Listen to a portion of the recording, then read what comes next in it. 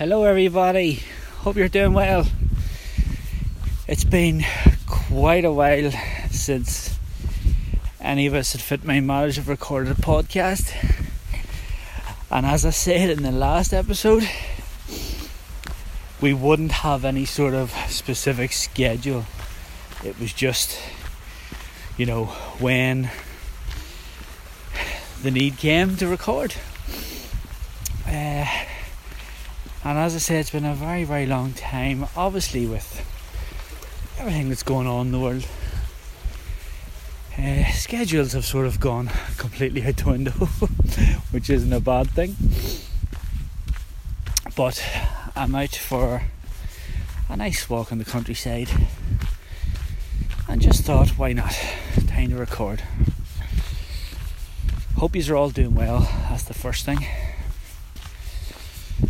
And really all I want to say today is chatting to, a few friends of mine, and you can really notice a time like this taking its toll on people that you wouldn't necessarily think would be affected by it, but I can just hear it in their voice that they're just not coping as well as they wish they were.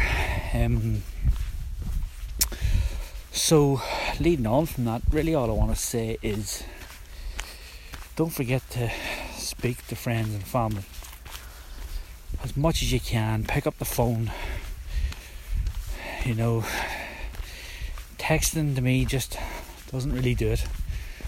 And especially with all of the technology that we have nowadays for FaceTime and Zoom, just pick up the phone or hit the video chat to friends, family, co-workers, whoever it may be, because you don't know what they're coping with, and vice versa. If you're not coping well, pick up the phone to friends, families, co-workers. It has obviously been a very, very difficult time this past year for a lot of people, and I know we can sort of see a light at the end of the tunnel, but still a bit of time to go yet. So that's all I really wanted to say is, welcome back to the podcast.